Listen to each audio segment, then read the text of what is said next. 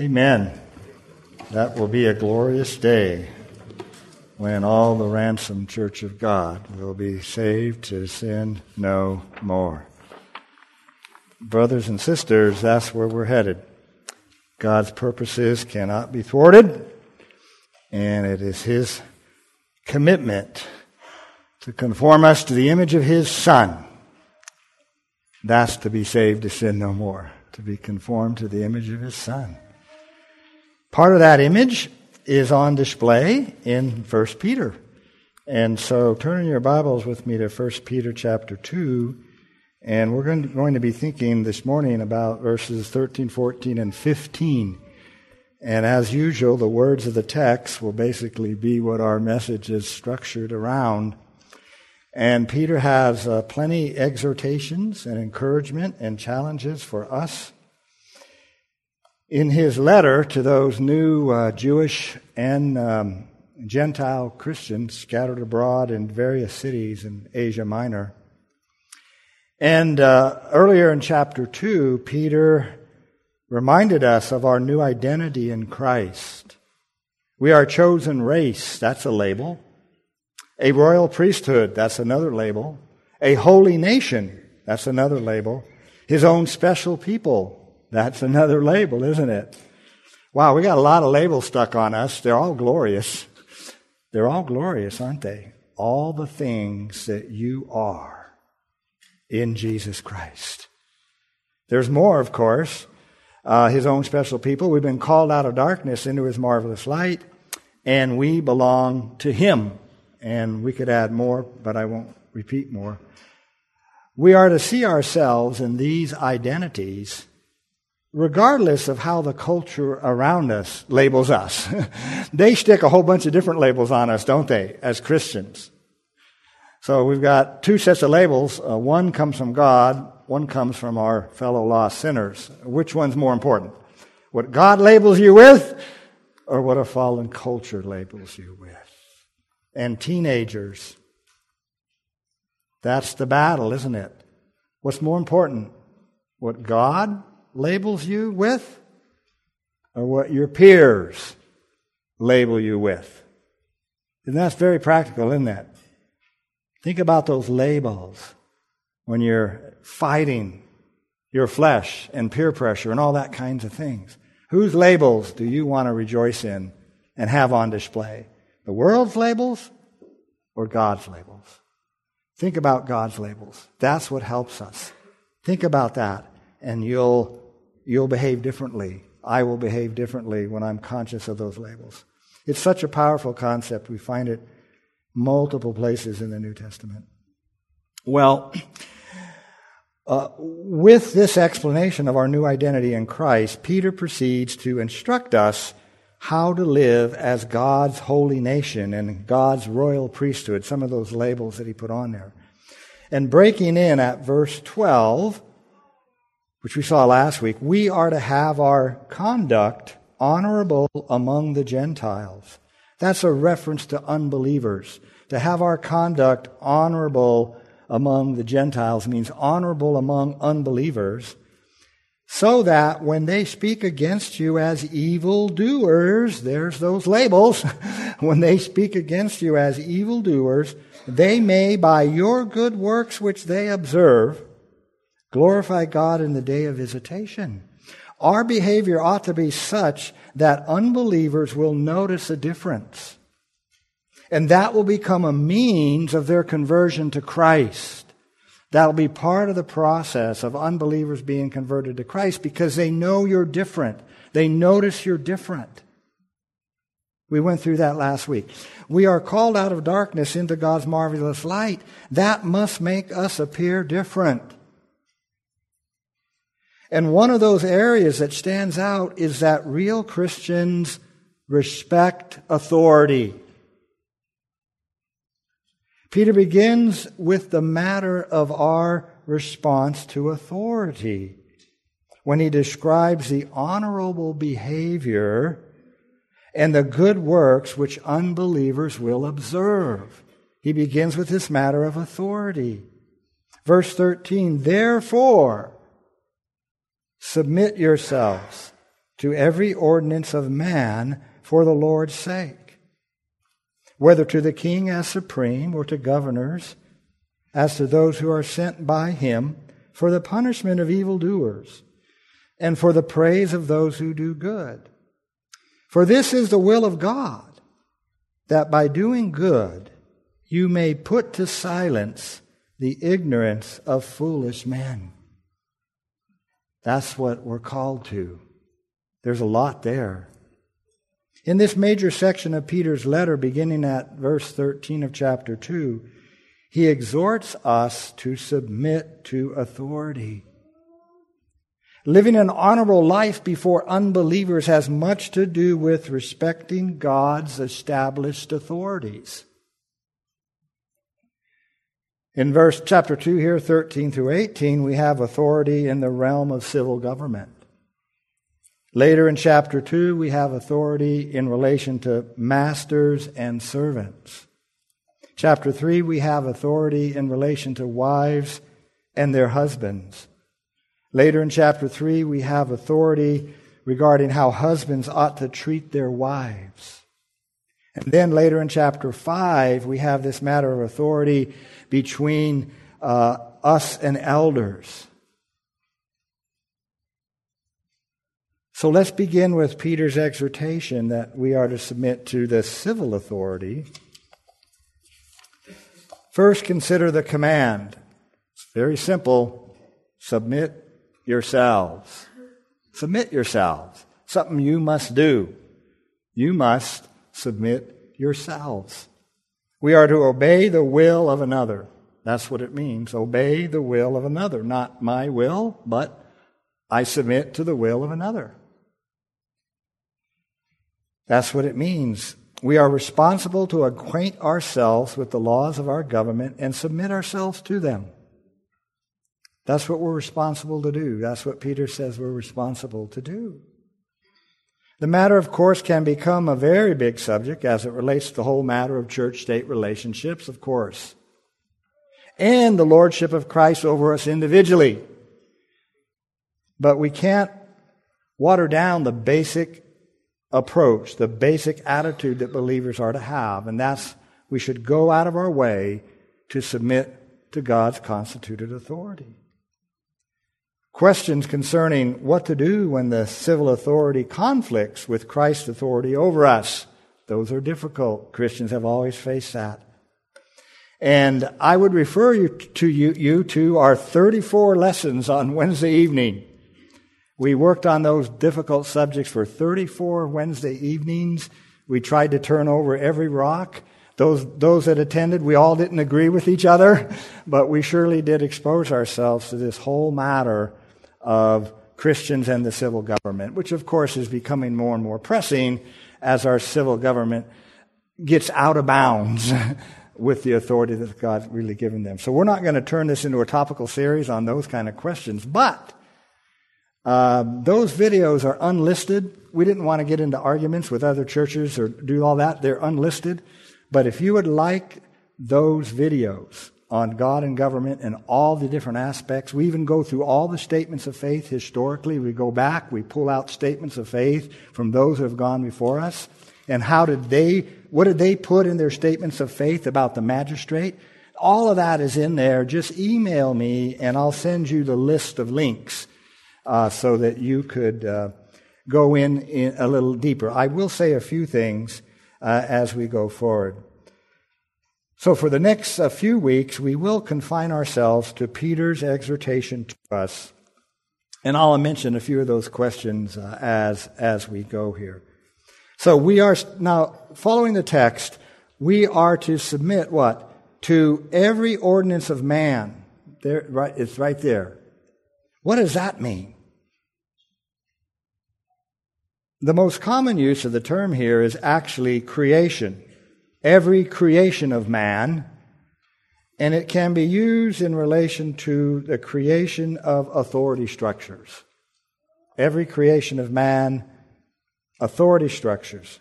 The lexicon gives us this definition: a system of established authority that is a result of some founding action, governance, governance system, authority system. The areas that Peter mentions in the text give us an understanding of what he means by every ordinance of man. We have examples. Every ordinance of man, what? Then he goes on. To the king as supreme. That's an example. Or to governors sent by him. That's an example, right? To those who are sent by him. We call that civil authority. So part of this every ordinance of man, Peter gives us concrete examples. The civil authority and those others that I mentioned, those are all ordinances of man. Most newer translations translate here, they have, submit yourselves to every human institution. Now that seems overly broad to me. That makes me squirm a little bit. Submit yourself to every human institution. I won't use other words. Well, every human institution created by whom? Okay, that's the question. Created by whom? So I'd say the concept is every sphere of human authority which God has established for humankind. That's my working definition. Every sphere of human authority which God has established for humankind. And we think of civil authority, husbands and wives, parents and children, masters and servants, church elders and members. Those are spheres of authority that God has established in His Word. There's like 5 of them. Peter mentions 4 of those 5. These are human institutions, but they're established by God as our Creator. They are. They're just not the whim. Those 5 that I've mentioned are not just the whim of mankind. Those are authority structures created by God Himself for humanity. And so I think Peter's exhortation is submit to all of those that God has established for humanity. And I think there are those 5. Maybe you could think of some more, but I think those 5 pretty much cover it. God's calling us to submit to the authority in those places. The king, that's a reference to the emperor in this context, the king as supreme. So there are degrees of human authority. Okay? The king as supreme. In his day, that was true. Or to governors as to those who are sent by him, those who are sent by the king. In the Roman Empire, we immediately think of procurators and proconsuls, if you know how Rome was set up. There were procurators of imperial provinces, and there were proconsuls of senatorial provinces. Okay, those are the governors sent by the emperor. So you couldn't say, well, I'm not going to obey Pilate, right? I'm only going to obey the emperor. No. That isn't working. Pilate is one of those governors sent for that province, either as a procurator or a proconsul. I'm not sure which one he was, one or the other. So they have their authority from the emperor sent by him. So the concept of delegated authority is biblical, okay? You know, you can't say in your job, well, I'm not going to submit, I only submit to the president, not my direct report, you know. I don't submit to my direct boss. I only submit to the president of the company. No, that isn't going to work, okay? Your direct boss is a reflection of that delegated authority from the president of the company. So that principle, of course, works, the delegated authority. So, as Christians, our starting point should be endeavoring to comply. Yeah, that should be our starting point. Endeavoring to comply.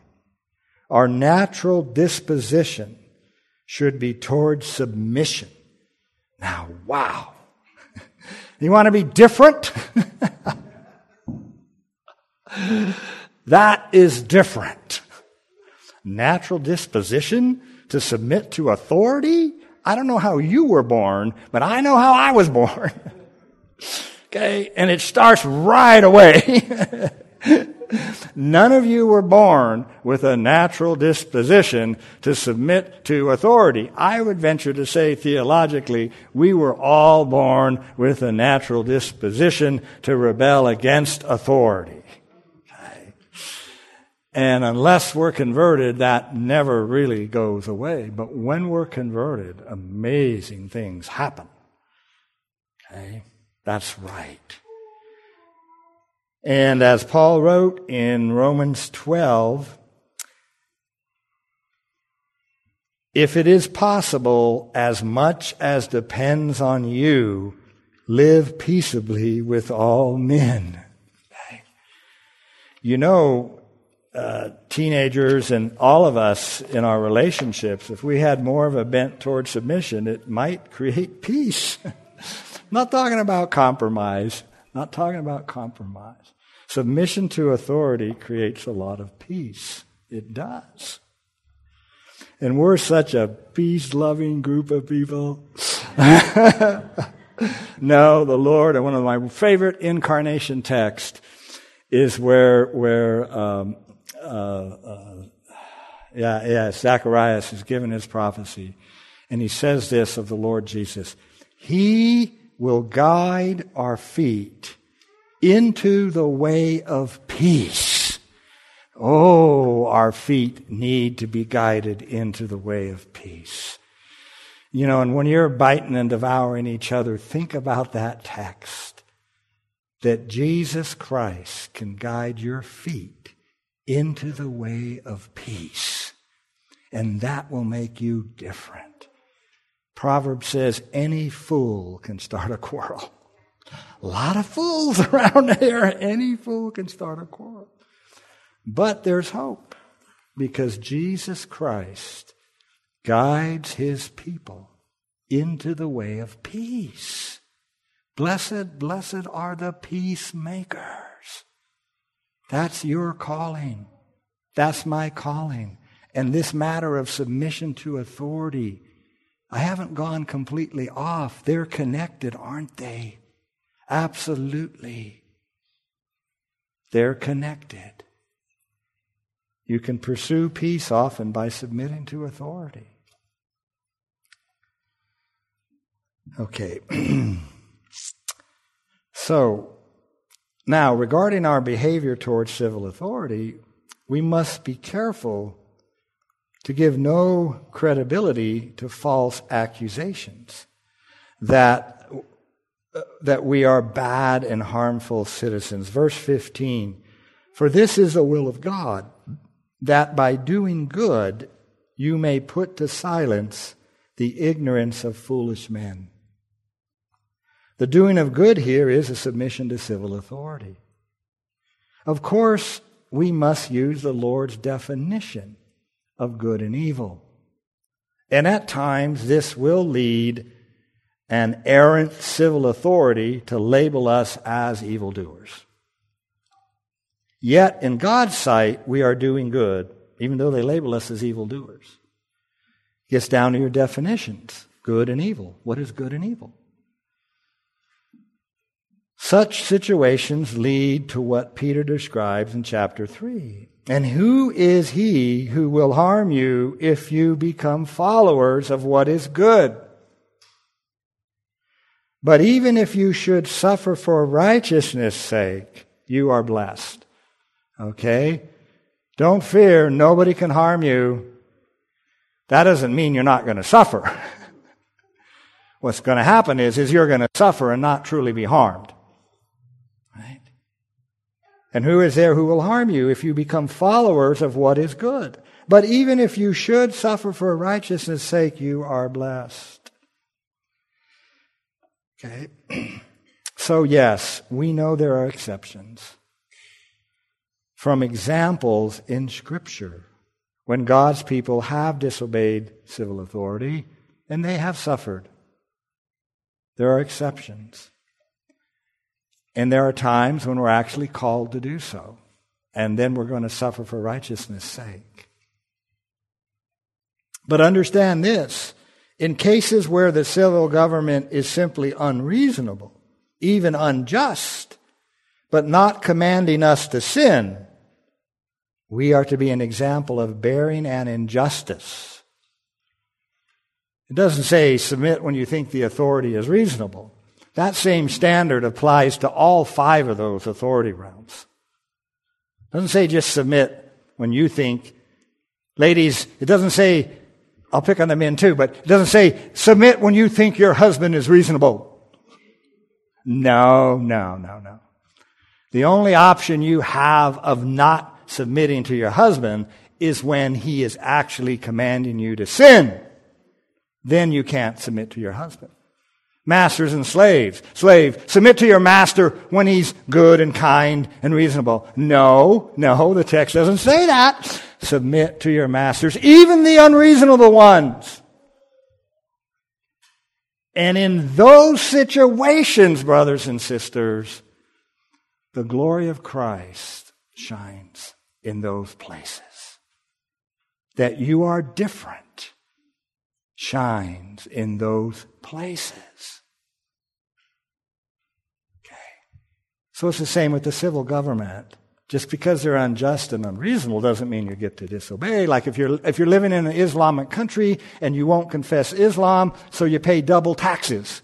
Is that an injustice? Absolutely, that's an injustice. Should you submit to it? Yes. And you should bear the injustice. But it is an injustice. And you may speak out against it. Maybe in an Islamic country you wouldn't speak out about it against it. You can determine. So when we say there are exceptions, be sure you don't. Yeah, children, teenagers, obey your parents when you think they're reasonable. Okay? No, that isn't going to work. It doesn't work in any of those spheres of authority. But, yeah, when it comes to where we're being commanded to violate the lordship of Christ over us, then we cannot submit. Now, I think I said something there about a handout. Where is that? Okay. There are exceptions. And, yeah, I need the back of your bulletin outline. How about someone hand me one? I was going to use it off of there. Thank you. Okay. Let's go a little further on that. Now, get that little thing out about these situations we're talking about. This won't take too long, but these are some distinctions that I think are helpful. What does Christ require of us in relation to the civil authorities? There are 3 responses. On the left, what Christ requires of us. Must obey the civil authority. Christ requires that we submit to civil authority. Simple examples. These are very simple, but they're easy to illustrate. We must obey. Obtain a driver's license to drive on the public roadways. That's not a sin, obtaining a driver's license. We must submit. We must obey. Pay property tax if you own property. We must obey. That's a must obey. Okay? Now there's another category, a second category. Second category is this. We may obey or we may disobey. This is a different category. Here, the disobeying the civil authority is not disobedience to Christ. We're in a situation here now where disobeying the civil authority is not disobedience to Christ. Neither is submitting to the civil authority disobedience to Christ. You can submit or not submit, and neither of those is disobedience to Christ. Here's the example of that. Civil authority commands a missionary to leave the city. Okay? No civil ruler has the authority from God to forbid the preaching of the gospel in their city. Okay? No civil authority. They've stepped out of their God-delegated authority when they do that. No civil authority has the authority to forbid the gospel being preached in their city. So you may disobey that civil authority and remain and continue to preach the gospel in that city. You may, and that will be obeying Christ. You will not be disobeying Christ in this case for disobeying the magistrate who said you can't preach the gospel here. You're actually obeying Christ because he's called you to preach the gospel, hasn't he? However, when they persecute you in this city, flee to the next. So, submitting and leaving the city is not disobedience to Christ either. Got it? This is a choose your battle situation in this middle category. It's very important to work through that. Okay? I hope that makes sense. Now, on the bottom, we've gone all the way to must disobey civil authority. Christ requires that we disobey the civil authority, and he does at times. The Hebrew midwives are an example of that. We're not going to kill these babies. The Hebrew midwives, they must disobey. Now we're in a situation where Christ requires us to disobey whatever the consequences. The Hebrew midwives, Shadrach, Meshach, and Abednego, were worshiping Nebuchadnezzar's idol. Daniel chapter 3, worship the image, and so forth. So there's your a little way to think through those categories. We go from must obey to must disobey, and that's following Christ's authority, right? And if you want those Wednesday night studies, we in detail work our way through all kinds of situations and examples of that. But there's your principle. Now, moving on, Peter mentions the reason we are to submit. This is our last major point for this morning, and it's the most important. Therefore, submit yourselves to every ordinance of man for the Lord's sake. For the Lord's sake. What is implied by Peter is expressly stated by Paul. God has put these authorities in place. That's why we are to submit to them. Romans 13, 1 through 2, I'll read it for you again. It was read in the scripture reading. Let every soul be subject to the governing authorities, for there is no authority except from God. And the authorities that exist are appointed by God. Therefore, whoever resists the authority resists the ordinance of God. So what Peter implies, assumes, Paul states explicitly. For the Lord's sake, we are submitting to these authorities because we know that it's actually God's authority through them. And Paul and Peter strongly believe that God has established these authorities. That conviction is based on Old Testament theology regarding God and the nations. And I don't want to be controversial. Maybe it'll be a controversial statement. When you interpret Romans 13 and 1 Peter chapter 2, you have to use a theology of the Old Testament about nations. Okay, you have to do that. So submitting for the Lord's sake is equivalent to Paul in Romans 13:5 for conscience sake in Romans 13:5. That is your conscience before God. If you don't obey the civil authority, you're going to muck up your conscience between you and God because God appointed that civil authority. That's what they're saying. Okay. And do it for the Lord's sake. I dislike that guy. For the Lord's sake. You can see right through that guy and know you're submitting to that guy for the Lord's sake. You may even remind that guy that the Lord is holding him responsible to use his authority Absolutely. And we should do that with all of our lawmakers. You got this authority because God gave it to you, and I'm submitting to you, but you need to understand my submission. I'm submitted to you even though I believe you're practicing an injustice that God holds you accountable for. Because there's no authority except that which is of God. Okay? So work through the 34 sessions on Wednesday night if you want to go further. And I'm going to try to put a kind of a table of contents on there so you can find the things you're looking for.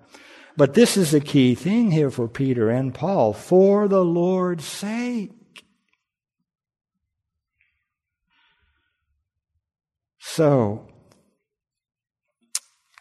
therefore, Paul says, therefore you must be subject. I'm reading Romans 13:5 now. Therefore you must be subject, not only because of wrath, but also for conscience. What's he talking about? You must be subject not only because of the power of the sword. You know, you're going to get in trouble if you don't submit. That's how the unbeliever submits. Well, you know, I don't want to go and have 5 years in prison, so I'll submit. Okay? Coercion, that's fine. Governments have the power of coercion. That's what laws are. Laws coerce people to obey. And the government has that power to use justly. But Paul says a Christian's behavior is not just because they're afraid of the sword.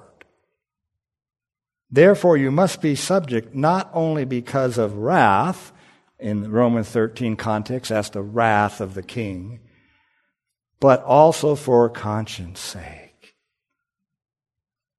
And that's the main motivator for the Christian.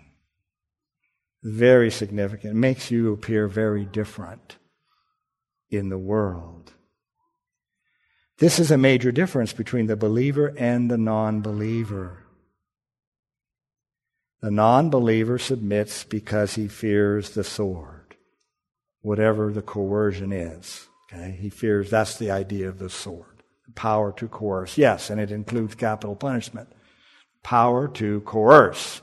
Government has that kind of power from God and is supposed to use it justly. To use it justly. So the non-believer submits because he fears the sword. But the believer submits for the Lord's sake, for conscience sake. That is very, very different attitude. It's transformative. It's revolutionary. And the early pagans saw that in those early Christians. They did. And they write about it in their apologies, in their defenses, about how they're the best citizens in the Roman Empire. They just won't worship the Roman gods, but they're the best citizens that Rome has. Christians should be the best of citizens. Let's pray. Father, your wisdom and your word is revolutionary. And we confess that we are not on our own a submissive bunch. But, oh Lord, how as a loving Father you have taught us that our safety comes by submitting to the authorities that you have established. And Lord, countless times in our lives we have not done that. And so we begin by asking for your forgiveness. When as husbands and wives and masters and servants and citizens and all of these things, when we have not submitted to the authority for your sake, for those things, Lord, we ask your forgiveness. And we thank you that you promise it to us so freely and fully every day. And then we ask you for power by your Holy Spirit, by the resurrection of Christ, to motivate us anew to follow you. And yes, submit for your sake. What a gracious God you are. You mean us no harm and only good, Lord, by the authorities you have constructed for us. Thank you for doing that as our loving Father. We pray in Jesus' name. Amen.